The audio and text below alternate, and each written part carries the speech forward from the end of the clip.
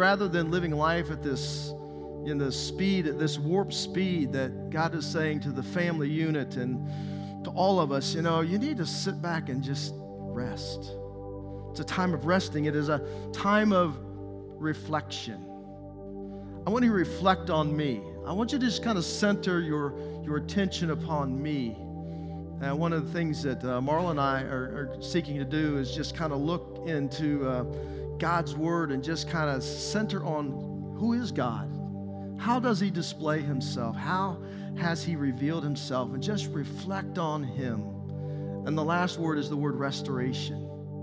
When you rest and you reflect, God says, I have opportunity to restore your soul. The Lord is my shepherd, I shall not want. He makes me lie down in green pastures. He leads me beside the quiet waters. He's the one who guides us in the paths of righteousness. And why does He guide us and direct us?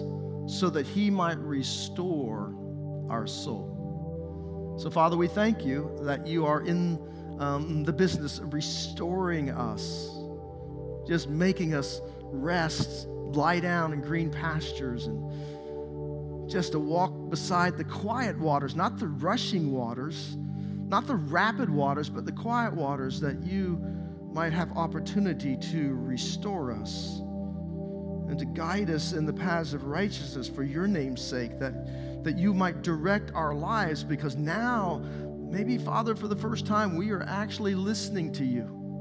We're actually hearing the voice and the call and the prompting of the Holy Spirit in our lives. And Lord, I pray that for us, that during this time in which life has been turned upside down and there's just everything is chaotic, seemingly, Lord, we thank You that the chaos does not infiltrate Your kingdom, but You rather can bring peace from heaven to earth, from heaven to our hearts, as we rest and we reflect and we enable the Holy Spirit to restore us from the inside out. So may we, Father, count our days and choose to leverage our days wisely that we have in this time frame of rest and reflection and restoration. Is my prayer in Jesus' name. Amen.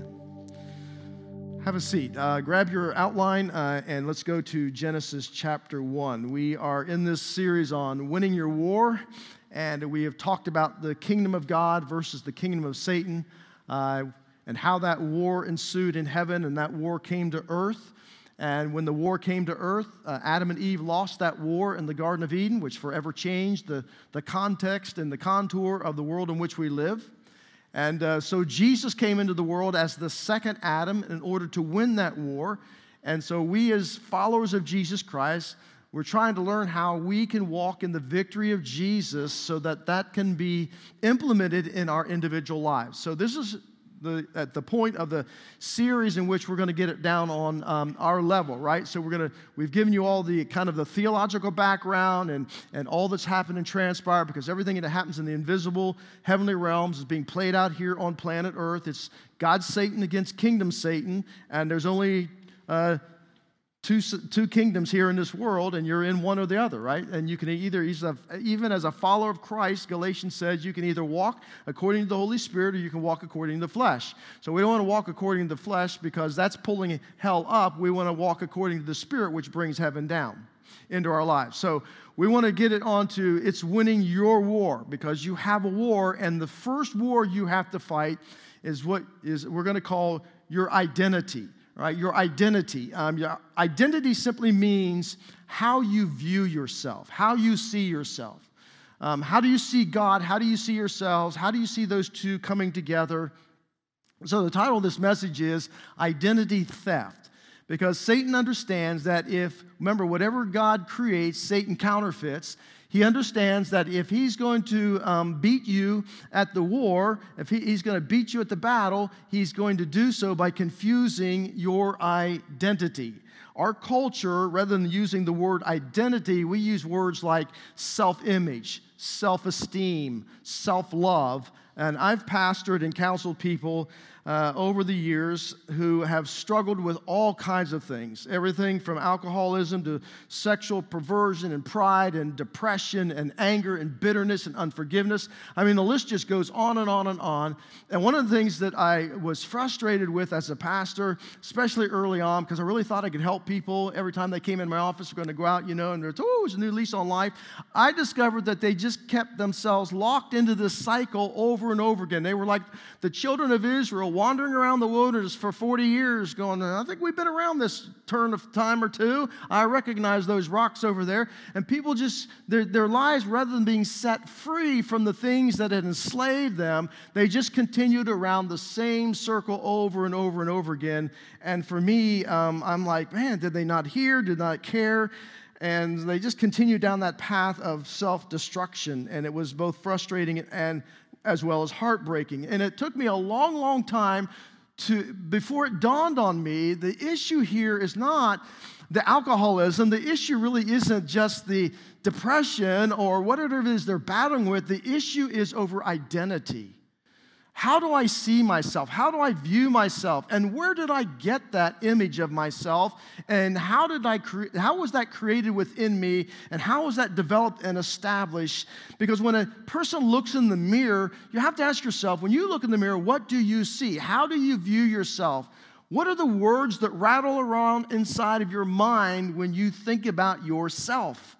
What are the things, I've asked you this question many times before, things like, I'm worthless, I won't amount to anything, I'm unlovable, I'm an idiot, or sometimes maybe you're on the opposite side, you think I'm superior, and I'm so beautiful, and I'm so handsome, and maybe it's just the opposite. Or maybe what rattles around in your head are labels that people put on you growing up.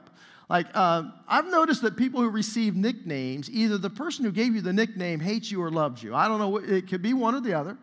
But, so for example, when I was in school, because my last name's Cooper, kids are always looking for ways to take your name and turn it around and make a nickname out of it. And so I was called Chicken Coop. All right, so that's not like a real flattering label that you want to carry around with you. And labels are like this. When I get a prescription pill bottle, my recycling won't accept them, so you have to peel the label off, and some of them come off very easily. Some of them are super attached, like, they put it on there with epoxy. You can't get it off to save your life. Well, that's how labels are early on in life. We receive these labels from people. People say things about us, and they may stick to us, superficially, and you can kind of throw that off, but it might be a label that is like super glued on you, epoxied on you, like the label of you'll never amount to anything, and you're worthless, and you're a nobody, and you're stupid, and you can't do that, and all those kinds of labels. And so labels, I have what I call sticky value. And so some of the labels that you receive from people are life-giving labels. Right? Like, you're so generous, you're so loving, you're so patient, you're so kind. But other labels that you receive growing up are labels that are life-taking. Like, you're a wreck, you're mean, you're selfish, you are cruel, you're prideful. So when you think about identity and how you see yourself, how you view yourself, what rolls around inside of your head, there are a lot of different ways that we have established our identities. Things that people labeled us with, experiences that we've had in life, the things that people that are very valuable in your relationship world have said to you, have done to you, have all been molded together in order to formulate your identity, and Satan understands that. So, of course, Satan has known since the beginning that if he's going to win the war against you, he's going to battle, first of all, on that front line is going to be over the issue of identity. And this is exactly what happens to the very first parents, Adam and Eve, is that Satan begins to relabel them. He gives them a new identity. In fact, he gets Adam and Eve to see God with a different identity than what God has actually revealed himself to them. And so 2 important things you need to learn. Who is God? And who are you? And how do those two things intersect? And what in the world do they have to do with spiritual warfare? Well, once you know those two things, everything else can kind of sort themselves out. But without that understanding, life is not going to make any sense, and the demonic attacks against you are going to become very, very discouraging. And you may find yourself locked into that pattern in your life.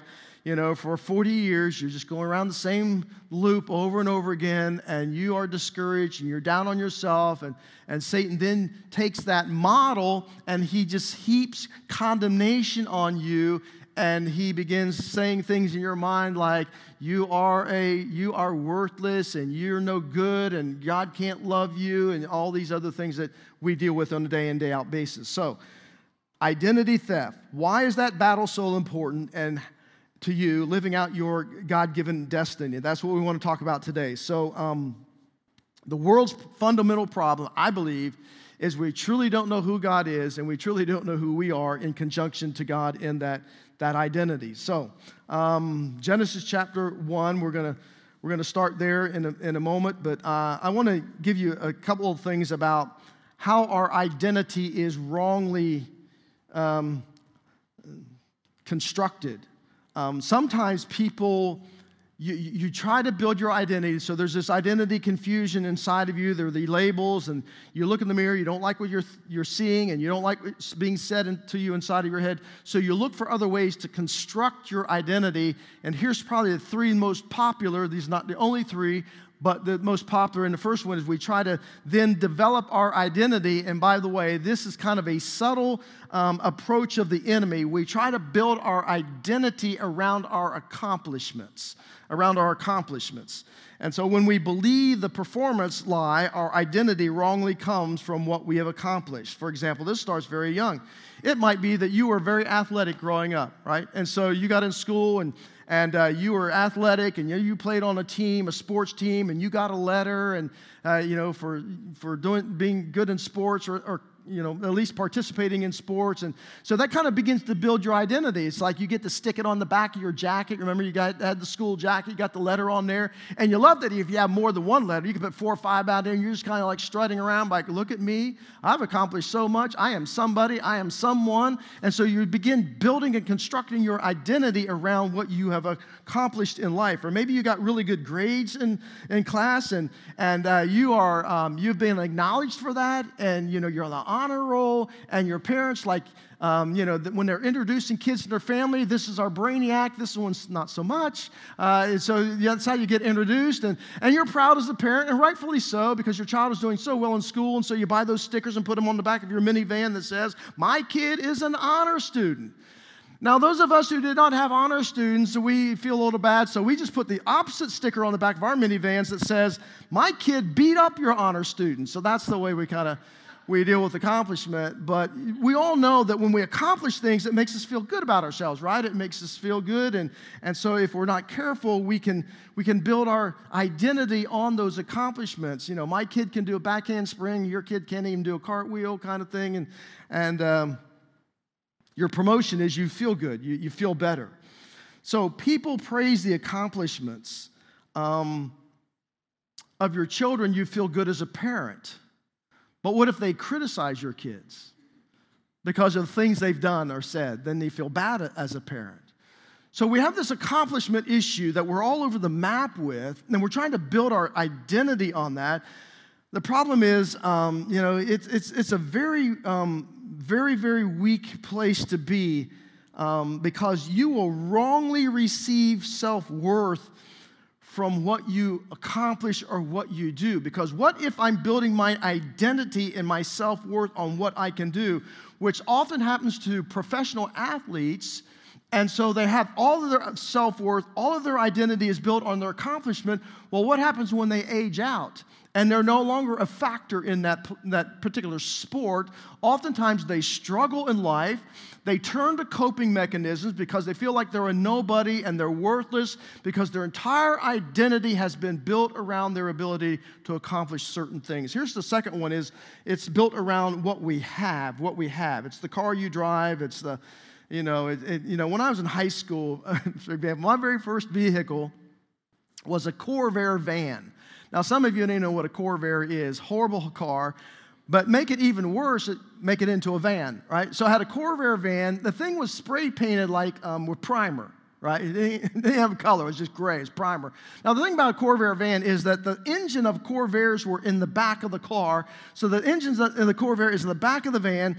So that meant in the wintertime in Ohio, so it didn't have like a heater motor, like a fan. So the way a Corvair van worked is that heat from the engine had to kind of gravitate to the front of the van before it came out and you got heated up, which meant when I got in my van and tried to drive to high school, I had to stop 2 to 3 times on the way there just to scrape my windows because there's no heat on the windshield to keep it from fogging up and icing over and all those things. That was the vehicle I drove. Let's just say that my identity was on an all-time low driving that vehicle. It's like, oh, please, God, don't let them see me. And this is not a chick magnet vehicle. I'm just telling you, it's just not. And so later on, I graduated up into, when I was a senior in high school, I had a sweet 68 Camaro. 396, 4 on the floor. That thing was beautiful, powerful. And so it was a chick. What do you think I did for my identity? Well, it propped me up, right? So like, now on Friday and Saturday nights, you're driving around the circle of Frisch's parking lot on 79 around. This is what kids did on Friday and Saturday nights back in my day. Around and around and around, it's like, man, look at me. I would never drive my Corvair van around the circle, okay? It's just like, you didn't do that. You didn't take it out unless you had to. But my 68 Camaro, man, I was just like, oh, yeah, I'm liking this. And so, but what happens if you build your identity around that and all of a sudden you don't have it anymore? You can build around the neighborhood you live in, the clothes that you wear, the vacations you go on, the degrees that you possess. People try to build their identity around a lot of things, but that is a very false foundation for life. The third one is what people think about you. This is a big one. What people think about you. If you're a people pleaser, it's because you have tried to build your identity around what people think about you. Bad idea. When I was 16 years old, it was the first time I went to work for my dad. My dad is an engineer / superintendent on commercial construction, and I was just a laborer, okay? I had no big title. I just labored, like whatever they told you to do. So when I went on the job that summer, I was working for him. I had in my mind, I said, you know what? I'm going to outwork everybody around me, not because I necessarily had that kind of a work ethic. It's just because I wanted people to think highly of me, right? So that was my whole work ethic for and I did. I mean, I went at it. Because I was trying to build my identity around what people thought about me. And I discovered that the very same people who will praise you are also the very same people who will criticize you. So if you build your identity around what people think about you, you're going to be all over the map because it can change from one day to the other. And so what has been done to you and what can be done to you and your accomplishments, your performance, the accolades you try to receive from that, is this how God sees us? In other words, does God build our identity on our accomplishments? Does He build our identity around what we have? Does He build our identity around what people think of us? Absolutely not, because He understands that is a false foundation upon which to build your identity. And if you are building it on those 3 false foundations, that foundation, it's only a matter of time before it crumbles beneath your feet and you land with a mighty fall.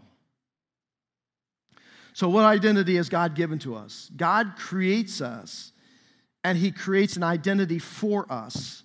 And He desires to define our identity in alignment with His view of us. This is so important. His view of us, not somebody else's view of you. Because you may have a horrible view of yourself, but that doesn't mean it's true. God wants you to align yourself around His view of you, His identity. So where do we find that? Well, we find it right here in Genesis chapter 1. Let's look in verse 21. It says that, so God created the great creatures of the sea and every living and moving thing, which the water teems according to their kinds, and every winged bird and according to its kind. And God saw what? It was good. And God blessed them and said, be fruitful and increase in number and fill the water of the seas and let the birds increase on the earth. And there was evening and there was morning the 5th day. Then go to verse 26 when it comes to us. It says, then God said, let us make man in whose image?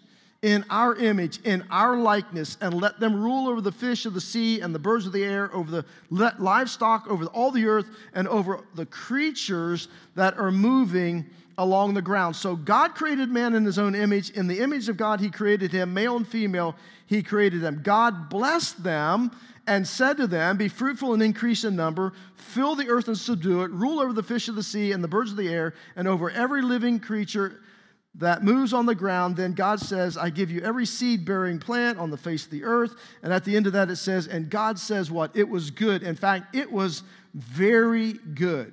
So here's God's identity for us. We are image bearers, which means you are a mirror that reflects God. So God created us to reflect him back to the world around us. We are image bearers of God to each other. We are image bearers to the world around us, to the relationships. He created us to reflect his goodness. He created us to reflect his glory. So it doesn't matter what your vocation is. Whatever your vocation, whether you are a teacher or a carpenter or a plumber or an IT guru or whatever it might be, a mailman, a clerk, a dentist, the question is, what would Jesus look like if he were in that vocation? That's what it means to reflect back, to mirror God and the image of God and the glory of God to those around us. So it matters not what your vocation is. What would Jesus look like if he were a teacher? What would Jesus look like if he were a carpenter? What would Jesus look like? How would he relate to people? How would he interact with people if he were doing your vocation? That's what it means to be an image bearer.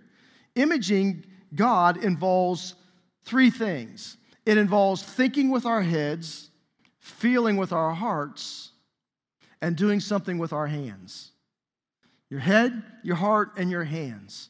God has given you those three entities to reflect, to mirror back to the world around us what God is like.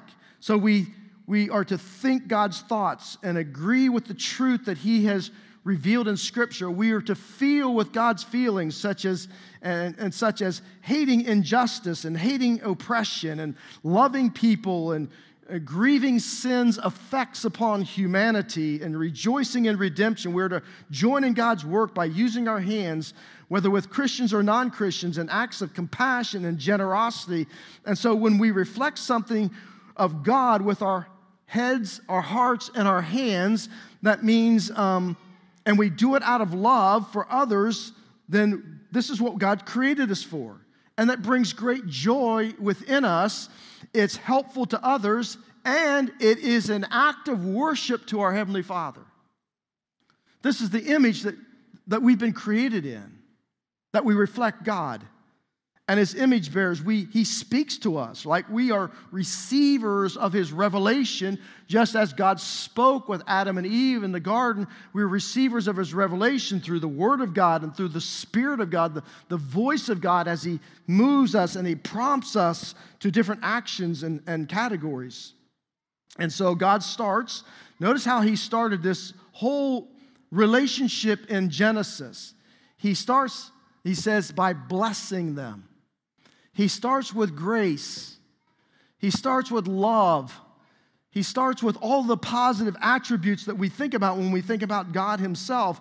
But he also created us as dependent human beings. Not independent of our Creator, but dependent. This is so important because why? When Satan wants to mess with your identity, he's going to move your identity not ratcheted into God. He's going to move your identity outside of God. Outside of Jesus, because he knows if he can get you outside of God, outside of Jesus, he's got you. Right? He can mess with your head, he can mess with your emotions, and he can mess with your actions. So, foundation here laid. He says he created the male and female, two categories. A lot of people disagree with that in our day and time, right? Gender confusion is huge in our right. Those who are in the counseling field. I have a friend who's in the counseling field, and they were part of an organization that has over 70 counselors. They're over 500 cases behind because the caseload is so heavy. And the two main things that they're counseling about is addiction and gender confusion. And so what does Satan sought to do? He sought to take our identity as male or female and to mess with our heads when it comes to being male or female. So now we're not sure what we are. And as a result of that, psychologically, it's very confusing, and it's a demonic issue that causes people great emotional turmoil, mental illness. I mean, it goes right on down. There are those who say, well, no, that's just the way God created me. No, it's not. I'm sorry. How do you know that? Well, here's how I know. Are we going to have gender confusion in heaven? Was there gender confusion in the garden? So those are the two big bookends, the garden and heaven. If you don't have it in the garden and you ain't got it in heaven and it lodges somewhere in between, that's not of God. All right? That is the culture of the kingdom of your enemy, Satan. And he's bringing great confusion into your life and identity issues so that he can keep you encapsulated in his kingdom, believing that God, for some reason, made you that way, and you have no ability to overcome that identity. Now, I know that's not real popular in our day and time, and if this is going out live stream, I'll probably get some emails about that very issue, but I'm just telling you, if you're going to come at me, you better come at me with the Word of God, because I don't find it in the garden, I don't find it in the kingdom, in heaven. Therefore, Jesus says, here's what Jesus always, when he was asked questions like this, you know what he always did? He goes, here's God's original design. Anything outside of God's original design is sin. Sin always leads to brokenness, and brokenness always leads to coping mechanisms. If you want to get back to where to God's original design, you come by way of the gospel, which is why I say the gospel applied is always the answer to any problem you face and any problem that the world faces, if it's applied. And so this is our identity. We were created by God to be loved by God, spoken over by God, provided by God, bear the image and likeness of God, and to carry dominion and authority over his creation. Now remember, what God creates, Satan counterfeits. And so this is what happens in Genesis chapter 3. He counterfeits what God has created. So what did God do? Well, let's read this again in chapter 3 and verse 1. Now, the serpent was more crafty than any wild animals the Lord God had made. He said to the woman, did God really say, you must not eat from any tree in the garden? Well, so what's the first thing that he does? He twists God's word. Did God really say that? Now, is that what God said? You can eat of anything. Did God really say, you must not eat from any tree? Now, notice the wording. You must not eat from any tree. Is that what God told them? No, he said the opposite. You can eat of any tree except the one. All right, so he put them in a garden of grace and gave them one law. What Satan comes along and says, no, he put you in the garden of law and gave you one grace. You see how he twists God's word?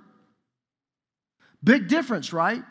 Because this is what happens is that, let's say, for example, you say to your child, hey, as a parent, you say, hey, you can go into the kitchen and get a snack. You can eat anything you want, but don't drink the bleach that is underneath the sink. Now, is your child going to respond, oh, Mom, Dad, you're so legalistic.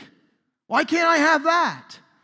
Right? Of course, you're going to say something like, well, son, listen, I can guarantee you that 100% of the kids who have drank the bleach underneath the sink, it did not turn out well for them. And this is what God is saying to Adam and Eve, right? You can eat of any tree but this one, and the reason why I don't want you to eat from this one is like drinking the bleach. It's not going to fare well for you. I don't want you to experience evil. I don't want you to experience anything outside of grace. But if you partake in this tree, you will experience evil. You will experience a lot of stuff outside of grace. It will not fare well for you. And it didn't, and it hasn't. God was simply trying to spare humanity of all the stuff that we deal with day in and day out because of the fallen world and our own fallen natures.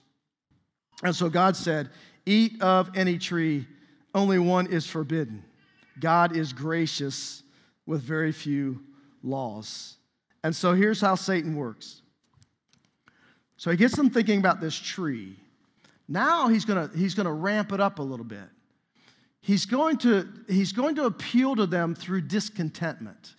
Always be leery when you're discontented, because this can be this is a weapon of the enemy that gets us a lot. And so how does he do this? Well, it goes on to say, the woman said to the serpent, we may eat from the fruit trees in the garden, but God did say, you must not eat fruit from the tree that is in the middle of the garden. You must not touch it or you will die. And notice what he says, you are not going to die. In fact, if you partake in this tree, your eyes are going to be opened. In fact, not only are your eyes going to be opened, but you will be like God. Now, weren't they already created in the image of God? Absolutely. They were already like God, as much as God-like they could be. They weren't gods.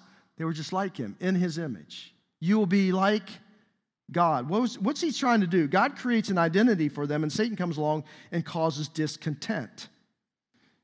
In essence, he's saying, you could do better than that. You could do more than that. There's something that God's withholding from you that if you partook in it, I'm telling you, it's going to take you to a whole nother level, a whole nother stratosphere. You are going to be just like God, your creator. And so now Eve's kind of like, okay, well, all right, something's resonating here. And so out of discontentment, there's potential, right? It's like, if you can do more, you can be more, you can have the ability to self-actualize all your potential if you'll just partake in this. And so Satan ultimately tells them that you'll be like God, and if you'll do something watch this, if you will do something to achieve an identity apart from God, you'll have everything you want, everything you desire, you'll be perfectly content. This is the same strategy Satan uses in our day and time. And he starts by attacking our identity. Because listen, the demonic lie, and the first lie is believed by many, it's all based on demonic deception, and it always leads you to rooting your identity in idolatry. This is why God talks so much about idolatry. Because you're rooting your identity in something apart from God, hoping that if I root my identity in this, then I will be content in life. I will be somebody. I will be important. I will be the shining star. I will be the one who stands out. I will be the one who has everything you could ever want. This is Satan's ploy. This is the bait with which he baits the trap. So I just took the word idolatry and just kind of put it in an acrostic. I'm just going to hit them real quickly because I really want to get to the crux of the matter. And so here's one: is that I is for items. What we own is our public way sometimes of projecting a desired image. Consumerism is kind of essentially the American religion in our day and town. We are bombarded by advertisements all day long to buy things that we don't need, to impress people we don't like with money we don't have. And so consumerism is so all-encompassing is that now people think nothing about being thousands and thousands and thousands of dollars in debt, credit card debt, in order to try and fulfill this longing, this lusting of consumerism. And so everywhere you go, you're constantly being told, listen, you're never going to be content until you have this. Yeah, I know you got that, but I'm going to tell you, you're not going to. This is the ploy of all advertisement, is to get you discontented with what you have and become more contented with what they're selling, and then you buy that, that point, and you buy it, and then you find out, well, it was a little content. I was kind of content for a little while, but then it kind of lost its luster, and now I'm going to move on to the next thing, and the next thing, and the next thing, because I'm trying to build my identity around these things that I possess. This is what sociologists call competitive consumption, which forces the average family to work harder, spend less time with those they love, and live more miserably because they're enslaved to debt and an ongoing effort to prop up some false sense of identity and personal value. Which then leads to what? right? If I'm not spending as much time with my family because I'm trying to prop up this consumer consumption debt, then now all of a sudden I feel guilty as a parent. I feel like I'm letting my family down. And then what happens when parents get home? They're like, oh, we're exhausted from working. Our kids, are in the house, but I don't want to parent. And so I just let them do whatever they want because I don't want to fight it. I just don't want to fight it. And just, okay, we'll just let them run wild. Which makes you feel even more guilty and bad about yourself. D is for duties. Life is full of responsibilities and duties. School, job requirements, workforce, you name it. It goes on, marriage, parenting, grandparenting, all those things. You will always be searching for something to excel in if you're not careful in order to outperform others and to demonstrate your superiority or to make yourself feel good about yourself. People, things like your health will no longer matter to you, and instead you've placed everything at the altar of success, the God of achievement. And so if you're not careful in your heart, you're like winning is everything. And so I'm so consumed with this is that over time, I just lose my compassion. In other words, we can get so wrapped up in our duties and so wrapped up in our responsibilities that if something comes along where I'm able to mirror back the image of God with my head and my heart and my hands and with compassion to minister to this person, it's like, I don't have time for that. I can add one more thing to my schedule. I don't have time for that. I don't have money for that. And so now all of a sudden we lose our compassion for the very people that we're supposed to be reflecting God back to. O is for others. God made us for friendships and community. But things, like there's a lot of good things we can do. But if our identification if we're not careful, we can so identify with our tribe, and your tribe can be like your family, your city, your workplace, your sports team. It can be a nationality, a race, a gender. It can be a political party. It can be a hobby. It can be a sexual orientation. Whatever it is, if you idolize your tribe, here's what happens. When you idolize your tribe, you demonize everybody else's. This is why you hear people saying, well, if you're a Democrat, you got to be an idiot. Democrats are over here. If you're a Republican, you got to be even more of an idiot. And now we're back and forth with each other, and church members even are haggling back and forth over political parties, and I can't be around you, and I can't associate with you because you're not a part of my tribe, and you're not a part of my tribe. And so this has caused great division even in churches. And Satan just sits back and laughs, says, I got you guys. See, we can do this with nations, cities, countries, education. There's the argument, private school, public school, homeschooling. People like public schools, well, you homeschoolers, you shouldn't be homeschooling. And homeschoolers like you shouldn't send your kid. And there's battling back and forth, even in the educational system, which it explains why we can become so demanding and so smothering and so needy, and we're just inflated with praise and deflated by criticism. And yeah, it's bad news. L is for longings, right? We all have longings in our hearts. But here's the problem is that oftentimes when we build our identity or idolatry and longings comes in our hearts, we never can be satisfied with the present. We're always looking to the future, and we're never going to be satisfied. It's the when-then syndrome. When I get this, then I'll be satisfied. When I get this, then I'll be content. When I get the degree, when I get the home, when I get the marriage, when I get the kids, when I get the dog, when. And you're always living in the future, and you're bypassing what's in the present. And yet Jesus told us the exact opposite. He said, stop worrying about the future. Stop living out there. Let's live for the present. I remember when our kids are like, oh, I can't wait till our kids get older and they take care of themselves and I don't have to get them a bath. I don't have to change diapers. Then they get older and it's like, I can't wait till they get in high school. And I can't wait till they leave the house. And they left the house. Now my house is empty and it's quiet and I don't like it. And it's, I wish they'd come back. And one of them came back and it's like, oh my God, what did I ask for? I don't understand. Never satisfied. S is for sufferings. We suffer physically, emotionally, financially, mentally, relationally, a lot of different ways. And if you're not careful, it can become your identity. Now, admittedly, I have a very hard time saying to a cancer patient, a divorcee, or a rape victim, you should not build your identity around your pain, but they do oftentimes. You know, I've been to AA meetings, and people start off by saying what? I am an alcoholic. Hi, my name's Greg, I'm an alcoholic. So what am I saying? My identity is I'm an alcoholic, I'll always be an alcoholic, and I can't change that, nothing can make it different. And so now I keep myself tied to alcoholism.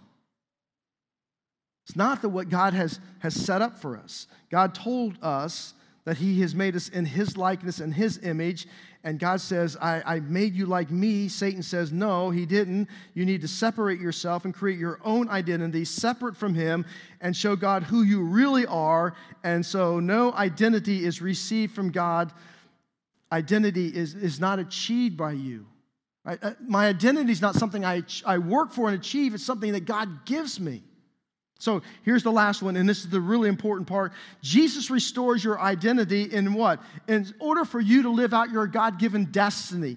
Jesus gives you your identity. This is what God says about you. If you just look at the book of Ephesians alone, about what God says, He says you're in Christ and you are a new creation and that you are a saint and that you are blessed and that you are sealed and that you are affirmed. I mean, you just go down the list all through the book of Ephesians, and God says, this is your identity in Christ. This is your identity in Christ. This is your identity in Christ. Now, build your life on that identity so that you do not confuse your identity with your role. Like, see, if I build my identity as a parent, as a father, says my identity is built around my kids, well, what happens after your kids leave home? Now I've lost my identity, and I feel worthless, and I feel hopeless, and I feel like I have no meaning or purpose any longer in life. No, I'm a Christian. I'm a follower of Christ. I'm all these things in Jesus, who happens to be a father. So when my kids leave home, I don't lose my identity. My identity is secure in Christ. This is just, my role has changed. Right? So my role as a father is not the same with my children now that they are adults as it was when they were small. And I got to boss them around. They actually listen. Then they became teenagers and stopped listening. Now they're adults, and sometimes they listen. That's not my role to boss them around. So here's what Jesus did. And I'm just going to reference the passage because you're all familiar with the temptation. Luke chapter 4, verses 1 through 14, says that Jesus was taken into the wilderness, tempted by Satan, and at the end of that temptation, He left empowered by the Holy Spirit. Now, what happened in chapter 3? In chapter 3, Jesus was baptized, and at His baptism, the Bible says that all of a sudden the Holy Spirit, like the form of a dove, descended upon Him, and that the voice of the Father spoke, and what did He say? This is my beloved Son, in whom I am well pleased. Now, at that point in juncture in Jesus' life, what had He done? Nothing. He's not healed anybody. He's not preached a sermon. He has not fed 5,000. He has not delivered anybody from demonic presence. He hasn't done any of those things. But God says in His identity, this is my Son in whom I am well pleased. What's the first thing that Satan did when he tempted Him? If you are the Son of God. He attacks His identity. The same thing here in the book of Genesis in chapter 3 is that Satan attacks the identity of Adam and Eve themselves. And so, what is it? He says, if you're the son of, turn stone into bread. Is it a sin to turn stone into bread? Well, absolutely not. But Jesus says, look, sometimes the issue is not what you are doing, but who you're doing it with. See, it's good to go on a date with your spouse, but not with somebody else's spouse. And so Satan shows up and attacks the identity of Jesus. And so what did Jesus do? And this is the kind of the fill in the blanks on your outline, is that Jesus' identity is from whom? From the Father. Your identity comes from whom? From the Father. You are my beloved son. You are my beloved daughter, in whom I am well pleased. Is that pleasure over you based upon what you do or do not do? Absolutely not. Is God going to change his mind about your identity because you may not live up to some expectation or that you may have of yourself or somebody else has over you? Absolutely not. God set his identity over you. Number 2, live from your God-given identity, not from some self-created identity apart from the Father. And the reason why Jesus could say no to temptation is because Jesus knew who the Father was and he knew who he was. And he knew that God had a destiny for him, and he was not going to deviate from that destiny. He was not about to build an identity apart from the one that the Heavenly Father already issued him. And here's the third aspect of this, is that the war is not between yourself and the demonic, but between the demonic and the Word of God. Every single time, how did Jesus respond? It is written. It is written. It is written. So let me just close with this. Remember, God and Satan is seeking to define you. God and Satan. So how's God defined you? What's God's identity over you? You are appreciated. You're saved. You're reconciled. You're gifted. You're all these things. And so let me just take one word and flesh this out as an example in closing. Let's take the word saint. God says, you are a saint. To every book that Paul wrote to a church, to the saints at Ephesus, to the saints at Corinth. Okay, let's just take the church at Corinth. It was the most idolatrous, self-centered, self-consumed church in all the New Testament. And yet Paul addressed them as what?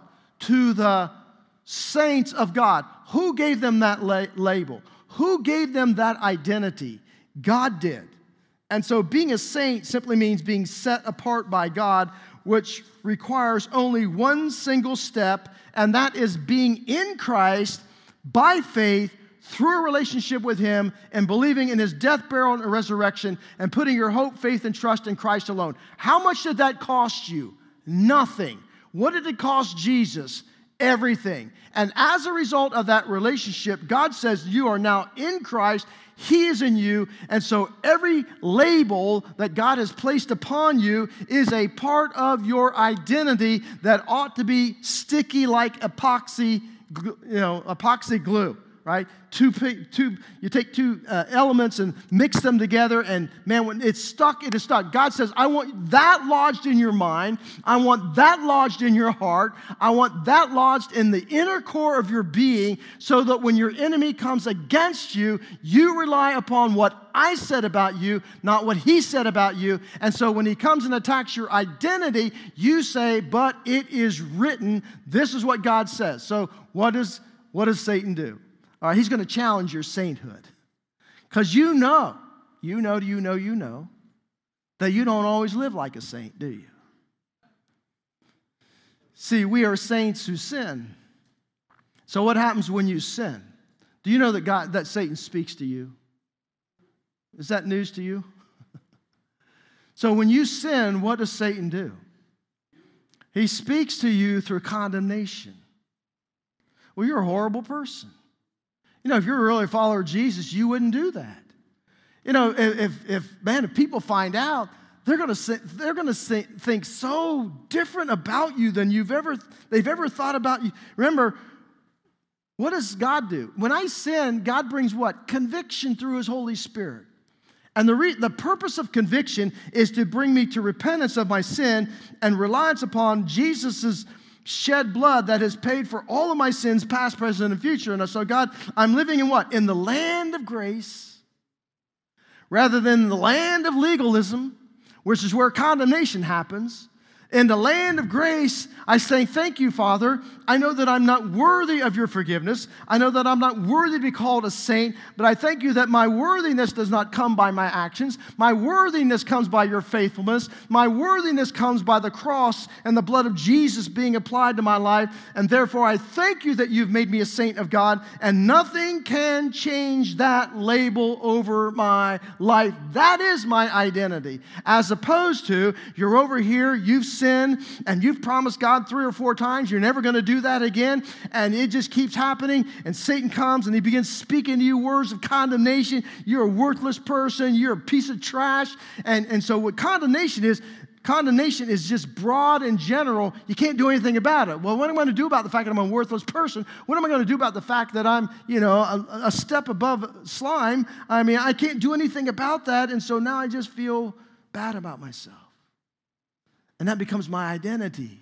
So when I look in the mirror, that's all I see. I'm worthless. I'm a nobody. I can't be loved. I'm not good enough. I'm not smart enough. I'm not talented enough. And the list just goes on and on and on. And here's the way you know that Satan is interjecting those thoughts into your mind. I don't know how many of you play poker, but when you're playing poker, you're always looking for the tell. And the tell is that the person sitting across from you at the table is that people give themselves away when they're playing poker. Like, if they get a really good hand, it might be a raised eyebrow. It might be the corner of their mouth goes up. You're always looking for the tell. These are signs on the face of a person. This is why when you watch professionals play poker, most of them got sunglasses on because they want to eliminate the tells that would say, oh, I got a really good hand, or oh, this is a really lousy hand, but I'm going to try to bluff my way through this. Here's Satan's tell. He always speaks to you in the second person. It's never, I'm an idiot, I'm stupid, I'm worthless. It's always, you're an idiot, you're stupid, See, that's the way he spoke to Jesus. That's the way he spoke to Adam and Eve. You. That's his tell. And whenever it comes from the demonic realm, you do not have to accept it. Things like, you are worthless, you are a failure, you are hopeless, you are disgusting, you're not a real Christian. God ought to be sick of you. You are an embarrassment. And so that is the tell of your enemy. And therefore, this is where you stand up and you take God's word and say, I'm standing on my identity in Jesus. I'm confessing my sin before my Heavenly Father, knowing that I've been washed in the blood of the Lamb, and this is who I am in Christ, and I will move forward from here. Rather than living your life in self-condemnation and looking in the mirror and thinking that you are a nobody, but you don't want anyone in the Christian world to know you're a nobody, so we wear a mask. And we dress ourselves up, and we make ourselves appear to be what we are not living out. And then what Satan does with that, he just heaps more guilt, more self-condemnation all over you. You want to live free? Stop rooting your identity in anything other than Jesus and what he says about you and what he has secured for you. His victory has become yours. Let's bow our heads together. So, Father, we thank you.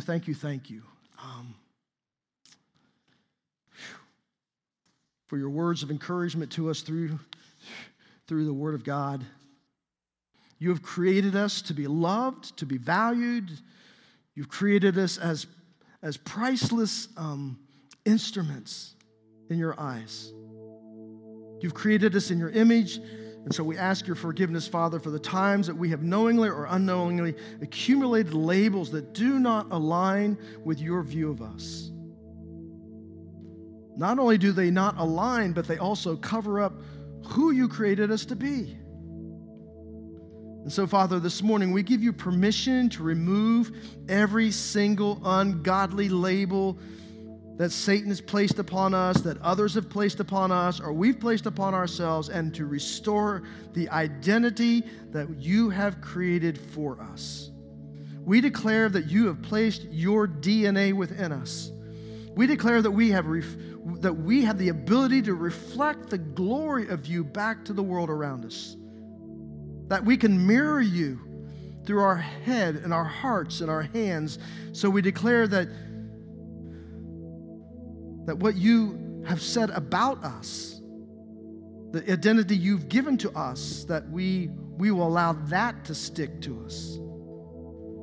We declare that we no longer wear garments of a slave, but we wear garments of children of the kingdom of God, and therefore we wear the garments of freedom. We declare, Father, today that we are deeply, deeply loved saints of yours.